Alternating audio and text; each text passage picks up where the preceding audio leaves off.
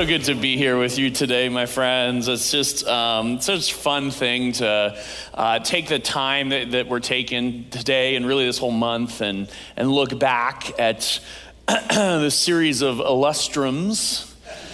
Van educated me on that this week. I didn't know that word. To me, it sounds like a body part, like my lustrum is a little sore.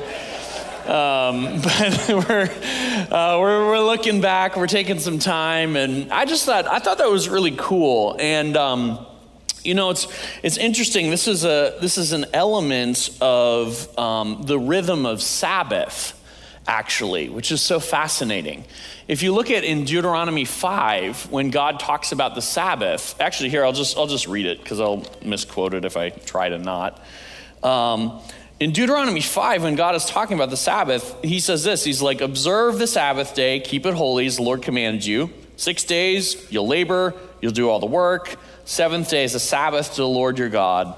You shouldn't do any work. You, your son, your daughter, your male servant, your female servant, even the animals get the day off. But it says this, you shall remember that you were a slave in the land of Egypt, and the Lord your God brought you out from there with a mighty hand and an outstretched arm. Therefore, the Lord your God commanded you to keep the Sabbath day. It's amazing to me that God in the Israelite nation gave them an every 7-day rhythm. Pause your life and look back at what God has done for you. It's not just about rest. Rest is important. It's not just about trusting in his provision. That's important. But it's also about remembering. It's also about pausing and looking back. And so I love that you guys are doing this in this 20-year mark to just pause and look back. It's beautiful. I was listening to the interview. Van and I kind of caught up a little bit this week on this last 5 years and the things that God has been doing here. And I wanted to just share, to me, what it looks like the Lord is doing with you guys in this church, what the last 5 years have been, and maybe what some of the future holds. I know you guys all need to keep exploring that. But I wanted to just share a sense that I have, and then some thoughts on this thing of pioneering together with the Lord. You guys have had a really cool last 5 years. And those last 5 years is really built on the 5 years before. I didn't know you guys back in the 2009 to 2011 time frame. But Van was sharing that wound up being a really sort of defining moment for you guys as a church. And it was hard from what it sounds like. It was really hard. I mean, Van and I were talking. He was like, those were some of the hardest years. But in that difficulty, you guys really self-defined. This is the church we want to be. This is what we want to be about. We want to be about the kingdom. We want to be about the Holy Spirit. That's not something we're willing to do half-heartedly. This is what we're going to be about. And so there were sacrificial choices. There were hard things to do. But what wound up happening is that sort of oriented around a new North Star. And after a few years of leaning into that, these last 5 years, you've really seen fruition in that new trajectory. You've seen, sure, there were a few ministries that came in. School Kingdom Ministry was kind of a part and whatever. But I just heard 6 or 7 different Holy Spirit ministries that started here in the last 5 years, conferences and schools and all these things. And so there's been this real sort of blossoming of pursuit of the presence of God and the things of the Spirit, which is amazing and exciting and beautiful. And I can't help but just have the sense that blossoming for the last 5 years is meant to be unto more and more as time goes on. In our personal lives, we all go through, our journey with Jesus. We go through seasons where the Lord just kind of almost pulls us away and invests in us directly. And there's this communing and building relationship and journey with him and all of this. But then eventually God's like, okay, it's not really just all about you. I love the world. And so I am going to keep meeting you, but now we need to turn the focus out more. You'll keep enjoying it if you start giving more away. And this is one of those Wimberisms, back in the day. You get to give, to get to give, to get to give, or something like that. I never heard him say it, but that's what I've heard he would say, is we receive to give away. And as soon as we actually stop the giving away, we probably stop receiving. We sort of get spiritually constipated or something. The flow is important, okay? It's the best analogy ever, right? Heidi's about ready to throw her sandal. Praise the Lord. And I just want to suggest, I think as it comes to the wonderful things of the Spirit that you guys as a church have been experiencing, there's a threat of that if you as a church don't give away. You guys have had a wonderful 5 years, and for these 5 years, there's been, elements where it's spilled out, like the conferences. I heard, the youth conference, Kingdom Pursuit. I know School of Prophetic Ministry is kind of starting to spread, and so it's begun already. But my, admonition for you guys would be, I'd suggest really taking on that target. I think the Lord has actually positioned you guys in a really important place in this thing called the vineyard. If you're not familiar with the vineyard movements, go browse the Vineyard USA website sometime. Just try and get a sense of the broader church family that you're a part of. And one of the things that's very interesting about the Vineyard church family, it started in the 80s with a bunch of hippies in Southern California, and it's kind of grown and gone all over. But what's really interesting, kind of unique little tidbit is, other than California, where the vineyard started, Ohio has more vineyards than any other place. And that's because there's been just a number of really significant cities in Ohio, Columbus and Cincinnati and Dayton, and there have been really strong vineyard churches in Ohio. And so you can even go and look on a map and you can see, you zoom in on Ohio, there's way more in Ohio than in Illinois, probably 3 times. There's a lot of vineyard churches here. And as a movement, the vineyard movement is in a really interesting place right now. We're reorganizing, there's new national leadership coming in, and a lot of good things happening. But there's just change happening. And whenever change is happening, it's important to make sure that we're preserving our values. And when I look at you guys, and when I look at the broader vineyard movement, to me, I say, it would be really great if there was a hoppin' Holy Spirit hub in Ohio. I think our movement needs that. And when I scan the churches in Ohio and I say, who's likely to be on that trajectory? It's you guys. Now the Lord's gonna kind of raise the water level everywhere, but he already raised the water level 7 years ago here. Right? So there's been a building momentum for a long time, and more people are going to get on the train. But I really want to encourage you guys, why not set the goal to just influence the vineyard in Ohio and push us back to that DNA of the Holy Spirit? You guys walked that journey, 8 years ago, 10 years ago, you made that pivot, said we're going to do the sacrifices to do that, and you've experienced a renewal as the church as a result. Well, you'll keep receiving, but now I think it's time to give away even more. Keep giving away here doesn't mean you neglect here, but give away more out there, and you'll see even more get poured in here. And so it's not my place to set the destiny or the calling of this church. But I want to come in from the outside and say, if I was you guys, I'd give that some serious thought and prayer, because I think you guys are positioned for something really exciting here. I felt it as we were worshiping this morning. There are a lot of good worship sets, right? But there's a difference between a good worship set and a worship set that you feel the fire in. And I felt the fire this morning. And the fire isn't everywhere, but it's burning here. And I want to urge you guys, protect that fire and export that fire. Give it away. The more you give it away, the hotter it burns here too.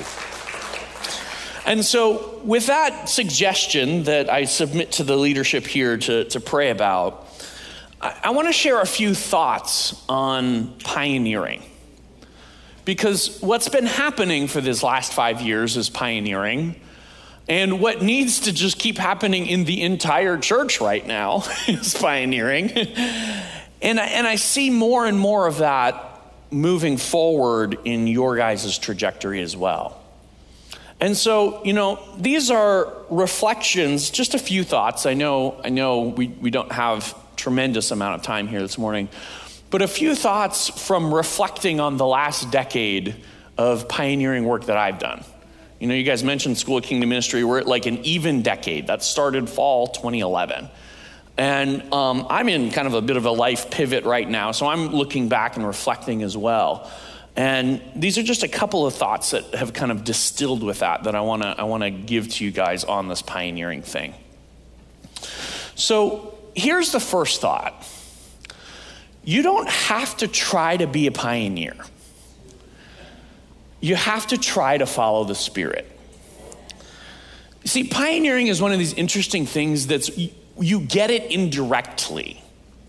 It's like happiness. If you try to be happy, you're not going to be happy. But if you try to live life well, you'll get happiness along with the mix. And so you have to set your target to pursue the right thing. And sometimes you get other things indirectly that kind of come along with the package. And knowing the things to pursue directly and the things to expect to get indirectly is a really important thing. And when it comes to this work of pioneering, it's easy because pioneering, the truth is doing the work of pioneering is no fun at all. But the reputation of pioneering is very glamorous. And so it can play to us where we can be like, oh, we can be on the cutting edge. We can be the cool kids in town, right? And it's easy to actually, without realizing it, kind of set your target for some of those things and then begin to pursue them in a direct fashion. And I want to suggest to you that in my experience, that doesn't work. If you try to pioneer, what you wind up doing is copying the people who are actually pioneering. You guys may have heard of there's these sort of bell curves of adoption rates. You've got your innovators and your early adopters and early majority, late majority, and whatever. Some of you guys are familiar with that. If you try to pioneer, what you do is you position yourself as an early adopter. You don't actually position yourself as an innovator. And the innovator is the one that pioneers. And so if you try to pioneer, what you do is you look at what's Elevation doing or Life Church or whoever's the cool kids in town now, and you copy them. And you are ahead of most, but you're not actually pioneering. They're pioneering. You're just the first in line after them. And so I want to suggest that trying to pioneer doesn't get you very far in that direction, but I have good news that it doesn't really matter, because if you follow the Holy Spirit well, you will wind up pioneering. And here's why. You guys are probably well aware that the Vineyard's core message is this kingdom of God thing, right? The kingdom of God is at hand. Jesus' main message, God is inbreaking, he is intersecting the world, God is Godding. And when he's Godding, we call it the kingdom of God, right? Well, one of the pieces that we don't talk about a whole lot is that God's Godding is is about the end of the world. God's Godding is about the end of human history breaking in early to the present moment. It's the future invading the now. And every time healing breaks out or prophecy breaks out or deliverance or salvation or whatever, what we're actually getting is a glimpse of eternity that showed up before the end of time. And so you can't be walking in the kingdom and not be experiencing the future. So if you want to pioneer, your goal should actually be to walk in the kingdom. It shouldn't be to be ahead of everybody else. Because if you're walking in the kingdom, you already are in the future, and someone who's living in the future a little bit early is what we call a pioneer. So what you have to do is you have to pursue the kingdom, and you have to partner with the Spirit, because the Spirit's the extension cord that plugs into eternity on one side and plugs into the present here. So when you're actually partnering with the Spirit, believe it or not, that's what allows you to pioneer. And so pioneering is the fruit of partnering with the Spirit, but it's not something you try and do. It's something that winds up kind of getting attached to you as you do this kingdom thing. And so make sure you keep all those things straight. Otherwise, you wind up chasing the wrong thing. You chase pioneering, and then you're trying to do stuff in your own effort, your own strength, and so on. Okay. Can I, Lori, is my water there? Can you just, toss that to me real quick? That's wonderful. Van told me this is smart water. It will help me become smarter. And I thought, why haven't I been drinking this all along? He is prophetic. Okay. I have 3 thoughts. That was thought 1. Thought number 2. Pioneering is largely a task of being yourself so intensely that you find yourself standing alone.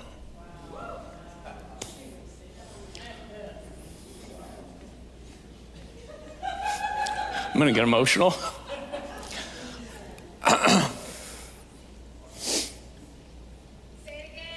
Pioneering is largely a task of being yourself so intensely that you find yourself standing alone. Pioneering is weird, and it's lonely business. There's never been a crowd that pioneered anything. In fact, I would suggest to you that while there are many wonderful benefits of community, and we ought not lose it, and I'm especially talking to you prophetic people, pioneering does not flow through community dynamics. Pioneering flows from something that God stirs in our heart, usually when no one else is around or looking. Name to me a prophet who God called in the middle of a crowd in the Bible. It doesn't happen. And there's something in pioneering where what happens is God grips our heart in something where we get wrecked in such a way that we actually can't stand with the rest of everybody else. You know, like this pioneering thing, it requires being either right or stupid. You have to be willing to say, I'm pretty sure the rest of the world is wrong. I'm doing it this way. Really, you have to be willing to do that. And it's hard to stand alone. It is. But what happens is God meets the person who stands on conviction. And that conviction is what begins to tilt the world. You know, we, in the last few weeks, just passed, in my opinion, a very important anniversary in the history of the church. And it's the history of Martin Luther when he was accused at what was called the Diet of Worms, believe it or not. It's an ironic thing. But basically, if you're not familiar with Martin Luther and his story, it's an incredible story, and the Reformation, all of that is unbelievable. But basically, after like 3 or 4 years of Martin Luther stirring things up and bringing the church back to salvation by grace and some of these kinds of things, after 3 or 4 years, the Catholic Church decided this wasn't going to continue. And so they brought Martin Luther to this place, this event that they called the Diet of Worms. A diet was like a church council thing. And Worms was this city it was in Germany. And they basically brought him there to say, you're either going to recant or we're going to kill you. And they brought him there, and he winds up getting accused. And they say, are you going to recant all your writings? And he says, give me a day to think about it. I don't even know what you're saying. And he comes back the next day and they say, are you going to recant all your writings? And he says, well, you know, they kind of fall in different categories and da-da-da. And they keep pushing and they keep pushing. And it's like all of the elite in the Catholic churches there. This is Martin Luther's version of Jesus before Pilate. Don't you know that I can kill you? What are you doing? And he keeps trying to kind of talk his way through it and whatever, and they keep pressing. And eventually they press it to the point where it's like, give me an answer or we're going to burn you at the stake. And what Martin Luther says, this was April 18th, 1521, so 500 years ago in 2 weeks. These are his words, so powerful they were written down. And I feel like there's something in this that captures the heart of pioneering. He says this: unless I am convicted by Scripture and plain reason, my conscience is captive to the Word of God. I cannot, and I will not, recount anything. For to go against conscience is neither right nor safe. Here I stand. I can do no other. So help me God. Amen. And in doing that, you know what he's saying? Burn me if you want. I can't change my mind. Burn me at the stake if you want to. Make me a public martyr. I cannot go against my conscience. To do so is neither right nor safe. I want to suggest to you that, believe it or not, that's the spirit of pioneering. To say, you know what? You want to change my mind? I'm sorry, I can't. I love you. I'm not opposed to you. But I have been so gripped by something that going back is not an option anymore. It's that thing that it talks about in Hebrews 11 where it's like, you become a stranger and an exile because something in your heart reaches through the invisible veil and grabs a hold of something in the kingdom of God, and you can no longer live apart from the thing that's gripped you. And so pioneering is about being true to that, to the point that you find yourself standing alone. And believe it or not, God miraculously saved Martin Luther's life there. It was incredible, and all this. The story is amazing. We have to be willing to go alone, and that's not comfortable. But it's not about going alone. It's actually about being yourself.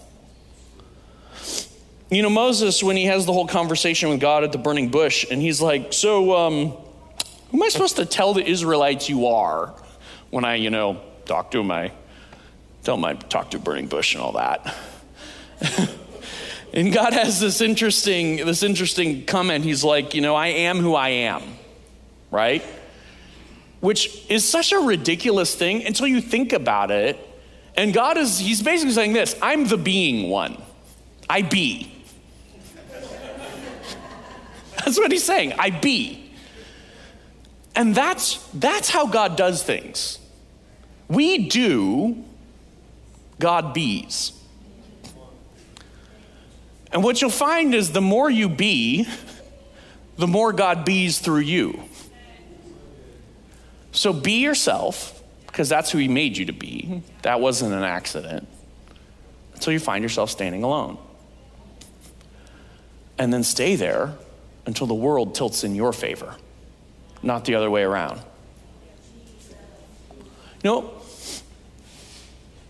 Maybe this is like my Baptist upbringing, but you do realize the world's wrong most of the time, right? Like, this whole thing is about how the world is broken. Like, that's the point. The world's broken and Jesus is fixing it. So if you're seeing something and you're like, I'm pretty sure Jesus is saying the world is broken there, you're in a great place from a Christian point of view. And don't get confused about like the peer pressure dynamics and things like that. Okay, last point. Am I too late already, Wilson? It's okay, he says, I'm sorry. This is the last point and it won't go long. Okay. Never stop paying the price. Pioneering is an interesting thing in that it comes at a high cost. And the way it works at first is you pay the cost when you have no results. And you pay the cost, and you keep paying the cost, and you lean in, and you keep paying the cost, but then eventually results start coming back. That's actually been like the journey of the last 7 to 8 years. You paid the cost for 3 or 4 years before you started seeing results come back, which is what you've had these last 3 or 4 years. And once results come back, it's tempting to think that you don't need to keep paying the cost anymore. It's tempting to think all right, we already sowed enough in, now we just get to sort of coast this thing out. And I want to suggest to you that there is something about paying the cost that is critical and needs to never stop.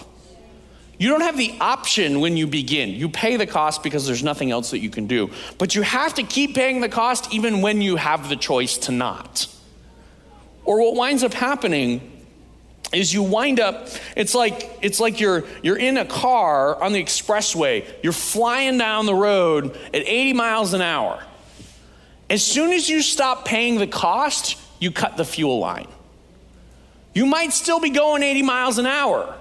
The car didn't stop. You got plenty of distance that you can still cover because you got tons of momentum. But what's not going to happen is there's a set distance that you're going to go. And it's done. You can ride the momentum, but as soon as you stop paying the cost, there's no more gas feeding into the engine. When you look at Paul and he talks about apostolic ministry and stuff, the thing that I see him talk about more than anything else is the cost and the price. I don't think it's an accident that Paul introduces all of his letters by saying, Paul, an apostle and bondservant of Jesus Christ.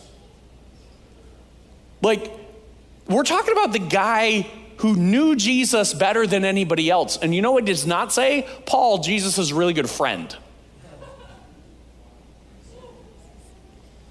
Now, I love friendship with God. I'm not trying to discourage that, right? That's important. But Paul's perspective of himself is he saw himself as a slave. That's what a bondservant was, a slave, basically. And there's something in this thing where pioneering work is about allowing yourself to keep paying the costs and let yourself, to not respect your own life. Because if you lay your life down, that gives God a chance to fill your life. And so Paul, over and over again, when he's yeah, let me tell you what being apostle is really like. He's I'm pretty sure that we're the scum of the earth. We're the refuse of all things. We're rejected, we're dishonored, we're homeless, we're poorly clothed, we're beaten, we're robbed, we're mocked, we're ridiculed. You have money, I don't have money. You have reputation, I don't have reputation. That was Paul's perspective on apostolic ministry, which pioneering is apostolic ministry, guys. So it's not actually, I hate to say it, it's not fun. But you know what it is? It's unbelievable. It's unbelievable. It's so worth it. It is absolutely worth it. Pioneering ministry is about allowing your life to be merged with Jesus' death and Jesus' resurrection. This is why Paul says things like, I make up in my own body what's lacking of the sufferings of Jesus for the good of his church. He's not saying he atones for sins. He's saying my life enters the death of Jesus' life so that my life can enter the resurrection of Jesus' life and the kingdom may come. And so the further you want to pioneer, the more you need to actually be willing to lay your life down. The more you need to be willing to say, yeah, I'll let myself see myself as a slave to Jesus. When we first come into the kingdom, that's offensive to us. God wants me to be a slave. He loves me. Yeah, he does love you. But what will eventually happen is you'll find yourself loving that place. Jesus is King of Kings and Lord of Lords, and pioneering happens as we come into contact with that. His kingship, his lordship. And kingship and lordship hinges on submission. There's no disputing when the King of Kings and Lord of Lords issues a decree. You say, yes, Lord. And then when you're done, you say, I have only done my duty. This isn't about me, this is about you. And as we get in touch with that, as we pay that price, see unbelievable things happen. So never stop paying the price. That's my concern about this place right here, right now. You're at a place where you could stop paying the price. There's good fruit. There's exciting ministry. There's things flourishing, right? We could cash it in at this point. We could get comfortable. We could ride this wave. Don't allow yourself to do that. Don't allow yourself to do that. It wouldn't be worth it. There's so much more. You guys are enjoying wonderful things now. This is like 2%. Don't get settled on 2%. There is so much more ahead. Keep being the widow who puts the 2 cents in the box. Keep being the rich man who sells all that he has to give to the poor to follow Jesus. Keep being a living sacrifice, your life poured out that the kingdom of God may come. Our own lives are the fuel. They are. Our own lives are the fuel. Keep giving your life. You give your life, you'll find he gives his too. And that's the beautiful, powerful thing. So I've gone like way over. I apologize, my friend. We probably need to go get the kids, right? Or something. I don't know how to do a 15-minute sermon. I apparently tried. I can't do it. So here's what we'll do. If you have kids, you probably need to go get them right now or there'll be a mutiny. And so go apologize on behalf of Putty. Collect your children. And then we should just pray to close probably, right?